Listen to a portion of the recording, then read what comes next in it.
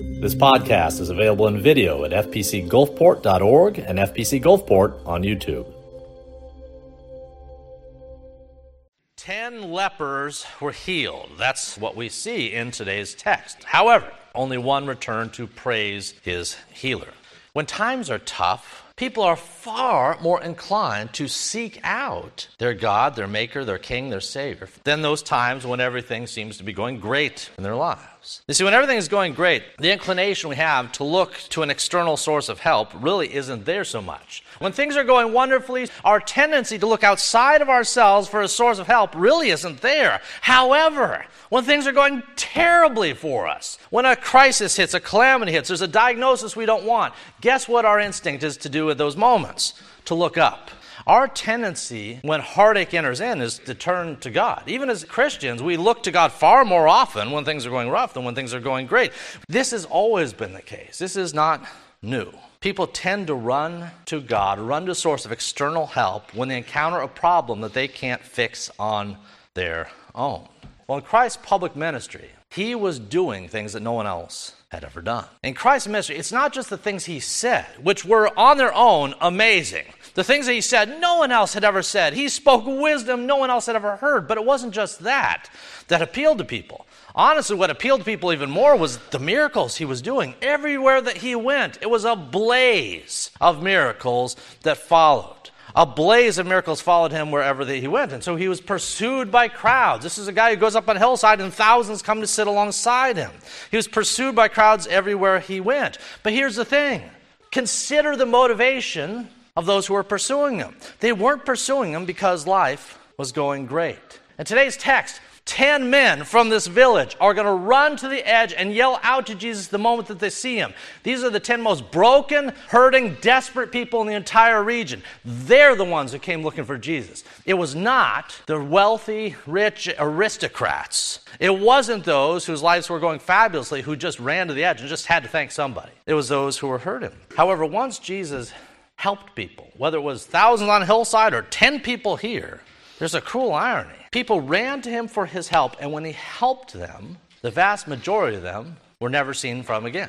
We all need help, but when we get that help, what's our response after having received it? Well, numerically, statistically, 90% of those in this story, they might have had gratitude in their heart. I'm sure they were grateful, but they didn't demonstrate that gratefulness, that thanksgiving in any specific way to the one who had assisted him. They were long gone. This morning, that's what we're going to look at. This Thanksgiving week, we're reminded that God has done so much for us. He has blessed us in more ways than we can possibly count. The question is our heart filled with thanksgiving for what he has done?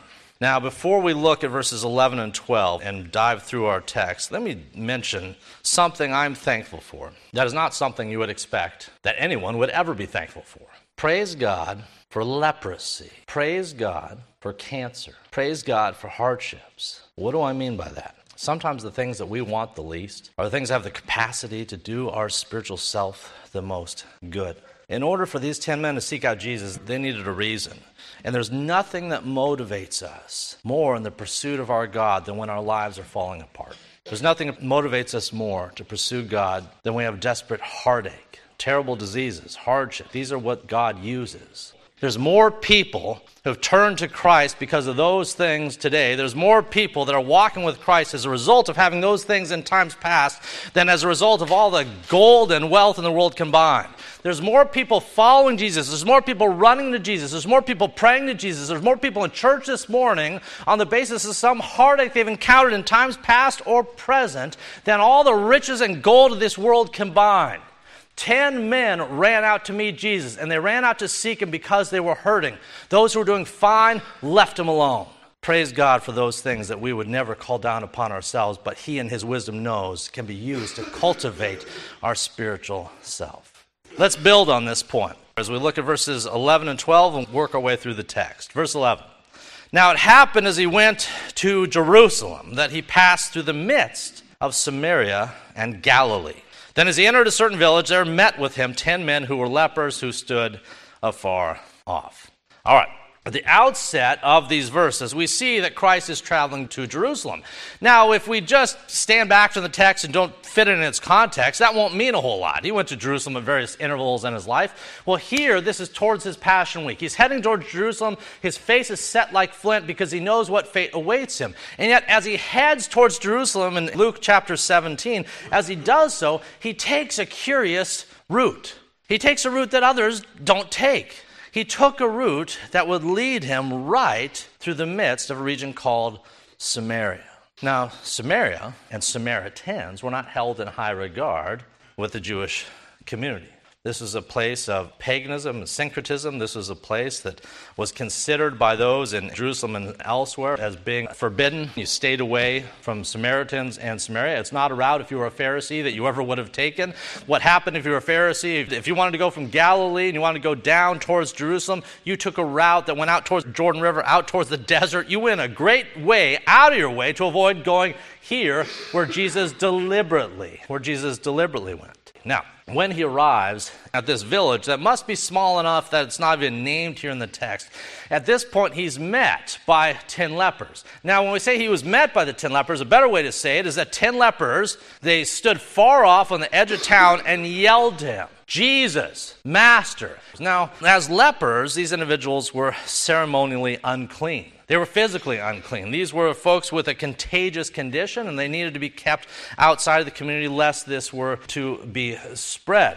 Now, leprosy is not, in our day and age, something we're that familiar with. However, we've seen Ben-Hur. We know that leprosy is not something that you necessarily want. And in the case of these 10 individuals, there was rules that they had to follow. And one of those rules was this, that you could not approach someone like Jesus unless he was to approach you first. Now, let me restate that, otherwise we'll miss the point. Unclean people could not ever hope to approach Christ unless Christ was to approach them first. So you have these lepers, you have these 10 unclean men, and one question we might ask as we consider them on the outskirts of town is, how did they know even to be standing there in order to greet Jesus? Well, here's the thing. As we said a few moments ago, Jesus' narrative at this point, as he's heading towards Jerusalem, his narrative was very well known. This was an individual, this was a man who was doing things that no one had ever done. This is a man who was doing things that no one had ever seen, that were miraculous upon miraculous. And somehow, these 10 individuals who had a condition that meant that no one could really come too near to them, even they had heard about this Jesus. I don't know if someone had yelled to them or what have you. You know, back then they didn't have the cell phones, they didn't have the Twitter and the interwebs and so forth. They didn't have all these things. Someone must have told them somehow, be on the lookout for this one. Well, whatever happened, the rumors had spread, word had gotten to them. Maybe the Spirit nudged their hearts, we don't know.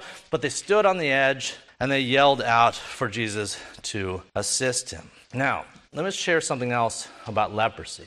We tend to think of leprosy like cancer or like a cold or what have you. We tend to think of these things as just physical ailments. If someone has a particular diagnosis, we view it just as a physical ailment. That's not how the Jewish community would have viewed leprosy. You see, if someone was a leper, it wasn't just that they had this unfortunate physical condition, but their understanding was that if you contracted leprosy, it was because of something you did. That this leprosy was a sign of God that you were guilty of something. Instead of just realizing we live in a fallen world where fallen things happen, where there's sickness and bugs and the like, they had an approach that says, hey, if Joe or Bob or Stu or Fred, if he gets leprosy, it's because of something he did. And that meant that if you were a leper, you weren't just physically unclean. When your peers in the community of the village up the hill, when they looked at you, it wasn't just that you were sick. Oh, poor Stu, he's sick. It wasn't just that. They looked at him and says he's guilty. And this is God's heavy hand upon him. Now, there is biblical precedent for that. If you remember the story of Miriam. Miriam was who? Was Moses' sister. You know, there's a time she accuses Moses. She's jealous. She's envious of Moses. Her pride gets the best of her, and she was stricken by the hand of God with leprosy for 7 days. There are occasions in Scripture where leprosy is a sign of God's judgment. But the thing is, the Israelites assumed that was always the case. So if Stu or Bob or Fred or Fran had leprosy, again, it was because of something they had done. They were both unclean and guilty. The last sort of people that the religious elite would ever have sought out The last sort of people that a Pharisee would ever engage in any discourse with was the very ones that Jesus sought out, because this was not an accidental encounter here. Jesus sought these individuals out every bit as much as they sought him out, even more. And he brought healing in his wings. Let's look at verse 13. And they lifted up their voices, and they said, Jesus, Master, have mercy on us. When people come to the end of themselves, it's typically then that they start looking for help from someone outside themselves. It's those moments when we realize, I can't fix this. I don't know how. I am unable, that we reach to those outside of us. Well, that's what we see in verse 13. They ran to the edge of town. They lifted up their voices, which is another way to say they screamed and they yelled. They said, Jesus, Master, have mercy on us. They didn't appeal to anything they had done. They didn't say, we're so great and we're so wonderful. They threw themselves down and said, the only reason we have any hope to receive any help from you is based on the merciful condition of your character, not because we've earned it or deserved it or what have you. In any case, their bad circumstances prompted this. They sought out Jesus in a way that they otherwise wouldn't have if everything was going fine. Now, again, when you picture this, there was no one else there. There's 10 dudes. There's 10 guys. It doesn't say there's 11 or 12. It doesn't say half the town came out. It said those who were in most desperate condition. There's no sign that the rich or the healthy or the powerful lined up to meet Jesus as these others did. They sought him out because they were hurting. There are people in our own lives who are going through hardships right now. And out of God's love for them, he will use difficulty to put a spotlight on their need for him that they otherwise would never notice if everything's going fine. When everything's going fine, again, we don't seek out Jesus. I've never had a moment or a case when anyone's called me up or come into my office, said, Pastor, just got to talk. I say, okay, what's going on? And they say, well, Pastor, everything's just going so great. I just want to sit here and visit with you about it. Now, maybe if I do this another 40 years, maybe it'll happen. But it hasn't happened yet. On the other hand, the multitude of times when someone has called me up or texted or we've met in the hallways or we've met in my office, done home visitation or hospice visitation or what have you, because things are going terribly, it's 100 to 1. There's not even a scale to measure. With that said, if that's true just of me, one pastor in Gulfport, Mississippi, then undoubtedly it's true globally. The amount of people who pick this up because they're desperate, the amount of people who walk through church doors because they're hurting, the amount of people who lift up their voice to pray and they don't even have the words to do it, based on heartbreak, 100 to 1, million to 1, compared to those who everything is going wonderfully. Here we see broken individuals shout out, Jesus, Master, have mercy upon us. And again, there's no claim that he owes them anything. No claim that this guy was better than that guy was better than that guy. They weren't jostling for position and saying, well, you should really help me because I'm so great and because before leprosy struck, I was just the nicest, best guy in town, did all manner of things. No one here out of these 10 makes any case for themselves. All they do is throw themselves down and ask for mercy. So let's see what Jesus does. Let's see his response to them in verse 14. So when he saw them, he said to them, go, show yourselves to the priests. And so it was that as they went, they were cleansed. Now this is fascinating. It's also even a little unusual. Jesus, as we know, people had requests of him. I mean, he could snap his fingers, he could touch a little mud on their eyelids, he could do all manner of different things in order to effect their healing. Well, here he does something a little bit different. He says, go and show yourselves to the priests. The suggestion here is that there was an answer, a solution to their problem coming, but that solution would be a little further down the road. If these lepers were to be healed, then that healing would come by doing what he told them to do, to faithfully respond to his words. And so in verse 14, we see that that's what they did. They went, and as they went, they were cleansed. He told them to go. This comes from Leviticus. He told them to go and meet with the priest because that's what you did. Jesus came to fulfill the law. He didn't break the law, so he tells them, go and do it. And as they did it, as they were faithful, we find that they were healed. Those nerves, that skin, the sores, the nerve damage that occurred began to miraculously heal even as they were on the road. God can, and even to this day does, miraculous things. God can do, is inclined to do, and even now does that which is miraculous. With the word of his power, any number of wonderful things can and do occur in the world around us. We usually don't recognize them for what they are, and yet this is something that he can do. But in my own experience, when I brought God a request, when something has weighed heavy on my heart, when God has affirmatively answered my own prayers, the vast majority of those prayers didn't see a real significant fruit until I'd taken some faithful response, some faithful action in accordance with what I had prayed. Let me give you examples of that. Let's say you've got a neighbor, and your neighbor is all manner of trouble. Your neighbor lets the dogs run all over your property, lets the kids egg your house, all manner of things are going on. The grass is too high, paints his house pink, all manner of things. And as a good believer, you pray for this individual.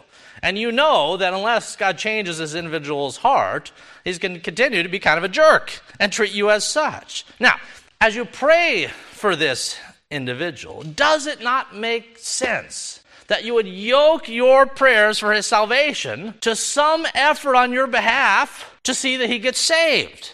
Does it not make sense that if you pray for something, that you would lend your own labors to take a step in faithful response in the direction of that which you have prayed for? If you pray for the growth and well-being of our church as an example, does it not make sense that you take some sort of action to deliberately help strengthen it and build it? You see, it doesn't take any faith to just throw trial balloons up to heaven and see what happens. That's not faith. Throwing trial balloons up to heaven with that which you're not willing to engage yourself with, that's not God glorifying prayer. It doesn't take faith to throw trial balloons up to heaven for those things that we are disengaged from or unwilling to act upon ourselves and just hope that he will. And that describes a lot of our prayer life. A lot of people that we pray God would heal, a lot of people that we pray that God would save, we're not that engaged in actually being the human instrumentation by which that salvation is effected. Well, there's so many things we pray about that are just wispy trial balloons. We say it, throw it up, and then we go on our way. Well, in this case, the people had a petition, a request of Jesus. Jesus, will you do blank? Will you help us out here? And his response is, go, show yourself to the priest. He says, I want you to take steps that are in accordance, faithful accordance with that which you have asked me. I want the response of your feet to be in line with the words on your lips. I want you to act in a way, a faithful way, that is in concert with that which is most heavy upon your heart and that which you have come to me with. Faith is not simply this wispy thing that floats around in the inner chambers of our heart or that goes up as a trial balloon to heaven, but it's routinely married to action, and that's what we see here. Go. Demonstrate that you believe my words by going to the priest who otherwise wouldn't let you within a country mile of himself. You go right up to that guy. You pat him on the back and you say, check me out, I am healed. That's what he was telling them to do. He says, go. By the time you get there, all's going to be good. Now, I suppose they didn't have much to lose, and yet there was a certain measure of discomfort that came with the journey and risk that came with being further ostracized by the population, and yet they went. They demonstrated this faith by going towards the priest. Let's look at verses 15 and 16. Verse 15, one of them, when he saw that he was healed, one of them, as he went, and the sores started to resolve on his skin, his joints felt stronger, and his nerves could suddenly have feeling they didn't previously have. One of them, when he looked at himself, saw that he was healed, he returned, and with a loud voice glorified God. He was yelling and screaming about his enthusiasm and his excitement for God every bit as much as he was asking for help a few verses earlier. With a loud voice, he glorifies God, and he fell down on his face at his feet. He could now come near. Healing had occurred. The man was healed, and now he could approach. He could approach his Savior. He fell down on his feet, and he gave him thanks. Verse 16 concludes with this statement, and he was a Samaritan. All right, the previous verses, up to verse 15, they said, all right, 10 guys, we got 10 of them. 10 men had originally petitioned Jesus, and he healed them all. Just like he fed all the thousands on the hills. In fact, there's no picture we have of Jesus kind of indiscriminately not healing people. If they came up to him, if they asked for help, if they were blind, if they yelled up to him, if they even touched his robe, they were healed. Well, here's what that same thing happens. Those who seek him out, they receive healing, but after having been healed, only one of them only one of them had a response to go back and give thanks. Now, I'm sure all of them were grateful. Don't get me wrong. I'm sure all of them were like, hey, this is great. Woo! I can now go back to my family. I can go back to my job. I can have my life back. But they were all grateful. But they weren't all thankful. See the difference? The world around us, we all know we got all sorts of blessings. Blessing upon blessing upon blessing. In our hearts, generally speaking, we're grateful. We don't always take that gratefulness, though, and give thanks to the one who blessed us. This guy did. That was his response. And as wonderful as that is, the thing that stands out in this text is not so much that he came back, although that's wonderful and amazing. What stands out in this text is who this guy was. Verse 16 says, he was a Samaritan. There is not an epithet you could have used in this day that is stronger than to say that man is a Samaritan. Whatever foul language you can apply to someone you don't like, multiply it times 10, and this is what you get. And to prove that, you know what the Pharisees, when they wanted to insult Jesus more than they could possibly insult him, do you know what the Pharisees said of Jesus in John 8? What they call him? A Samaritan. There's no stronger thing to say, no stronger insult than to call someone a Samaritan. And the very one of who this insult held true, the very one from this community that was ostracized and hated to the degree that people just went around, they didn't even set foot in their land, the very one who came back to Jesus was the least likely one to. He was a Samaritan. Samaritans were considered the worst of the worst. They were people with a mixed religious background. This stems from the exile and the return. A mixed religious background. They were thought of being outside of God's covenant, the worst of the worst. And because of that is true, it is ironic, for lack of a better word, but it's ironic that it's a Samaritan who is the one who returned. You know, Jesus once said, I came to my own, and my own received me not. He came to his people. The fulfillment of centuries and centuries of prophecies that said that this guy would come and he'd do the exact things that he did. And when he showed up and did the things that Scripture said he would do, my own received me not. Now, while that's a sad observation, it's an encouragement to see that while some rejected him, not all did. And that some of the least likely to seek him out and show gratitude and thanksgiving and even love and affection for him were those who were from outside of this covenant community, which is why God ushers in, through Christ, a new covenant, which includes people from every tribe and every tongue. And that's what's being anticipated here. The expansion of the kingdom to every tribe and tongue and nation on earth. All right, let's look at verse 17 and 18. So Jesus answered and said, were there not 10 cleansed? But where are the 9? Were there not any found who return to give glory to God except for this foreigner? As we said before, when things are going well for folks, their perceived need for God decreases accordingly. I've shared this story before, but when we were in Wyoming, we were there for about 5.5 years with a church plant, beginning in about 2008. And when we were there, I served for a period of that time in a hospital chaplaincy. I had the privilege and the opportunity to be with folks who were going through crisis, either themselves based on their own health conditions or more often on behalf of loved ones and family and the like. I had a lot of opportunities to meet with folks in the ER and the ICUs, and what I found was, again, in those moments, even the most hardened Marlboro man of Wyoming will happily talk to the pastor when their son's ATV is rolled over on them, when some terrible thing has happened and they need help. I met with all sorts of people in that environment who in that moment would absolutely accept prayer and would absolutely talk about God and would absolutely talk about matters of faith. But I'm sad to report that these same folks don't necessarily respond thereafter by running out and praising God for what God has done to answer their particular prayers after their discharge or after their health improves. It does happen at times, but I would say the ratio is probably not much different than what we see in today's text. Maybe something around 10%. Even we as Christians, sometimes we can act in a way that's ungrateful to God for all that He has done. If we were to analyze our own prayer lives, we have an acronym. It's called ACTS. If you've been with us on Wednesday night, sometimes we use that in our prayer time, ACTS. The first A in ACTS is what? Adoration. So when we pray, we're supposed to give adoration to God. That's part of a healthy prayer life. What's the C? Confession. We confess our sins. So we adore God for who He is and for what He's done, and we confess our sins. What's the T? Thanksgiving. We give thanks. We say, God, I presented this issue to you, and you have redressed it, you've healed it. What's S? This is the tricky one. Supplication. Fancy way of saying this is when we ask God for things. Supplication is we say, God, I have this issue, my aunt has this issue, my brother has this issue, my child has this issue. Would you please help? Now, if you were to analyze your own prayer life, the overwhelming bulk, generally speaking, of our prayers, although theoretically they should be broken down, and in a perfect world we'd do a lot of adoration, confession, thanksgiving, the reality is that our prayer life is overwhelmingly geared towards supplication. We typically go to God when we need something. We typically go to God when we're looking for assistance. In that sense, we're not unlike the 10 lepers who lined up for Christ's help here. But the thing is, after we receive that assistance, many times, again, we just move on and keep God behind the glass in an emergency brake. We keep him behind glass until the next crisis strikes. If that's your tendency, it's a tendency you need to break. If it's your tendency to keep God at arm's length except when those times when crisis strikes, again, this is unhealthy. Where are the 9, Christ asked? And we weren't there, so we don't know the look on his face, but I got to think it was, a sigh in his heart. He knows what he's just done. He knows what's just occurred. 10 lepers were healed of the most hideous disease at that time that you could have. At least it was treated as the most hideous by the community around them.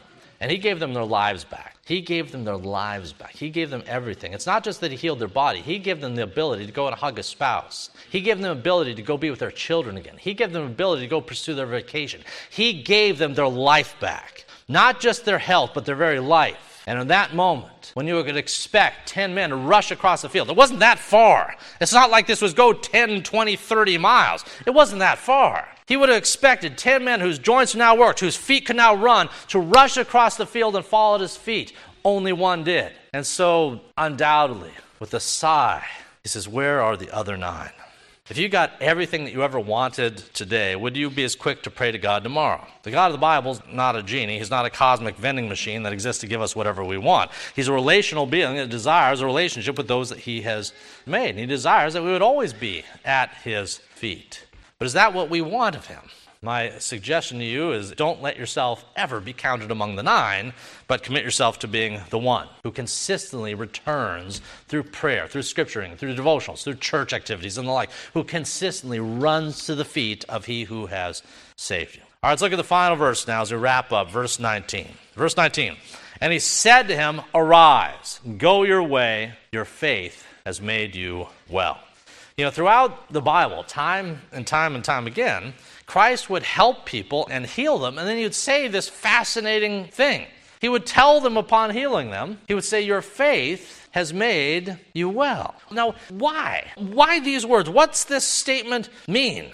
Why did he consistently yoke the people's faith as the predicate clause for their healing? Why did he do this? When he had the woman who had the health concern for many years and she seeks him out in the crowd and she just touches his robe, seeking the power and the healing that would come from that. In Matthew 9, why did Jesus turn, talk to her, smile, and tell her this?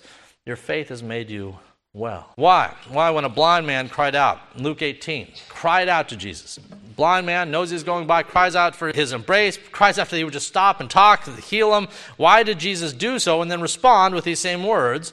Your faith has made you well. Why did this single leper who returned in today's reading be greeted with those same words? Your faith has made you well.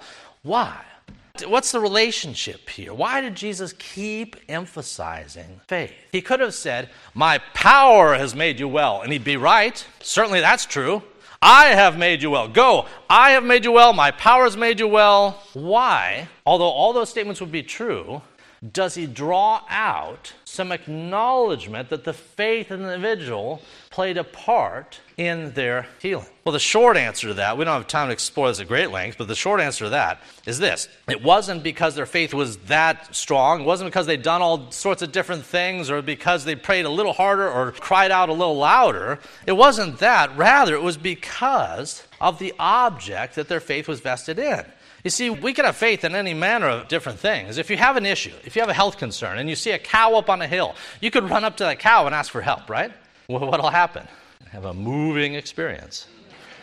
So you go up to the cow on the hill, and the cow, of course, does nothing. The cow can do nothing. The cow won't assist you in any way, shape, or form. What's the problem?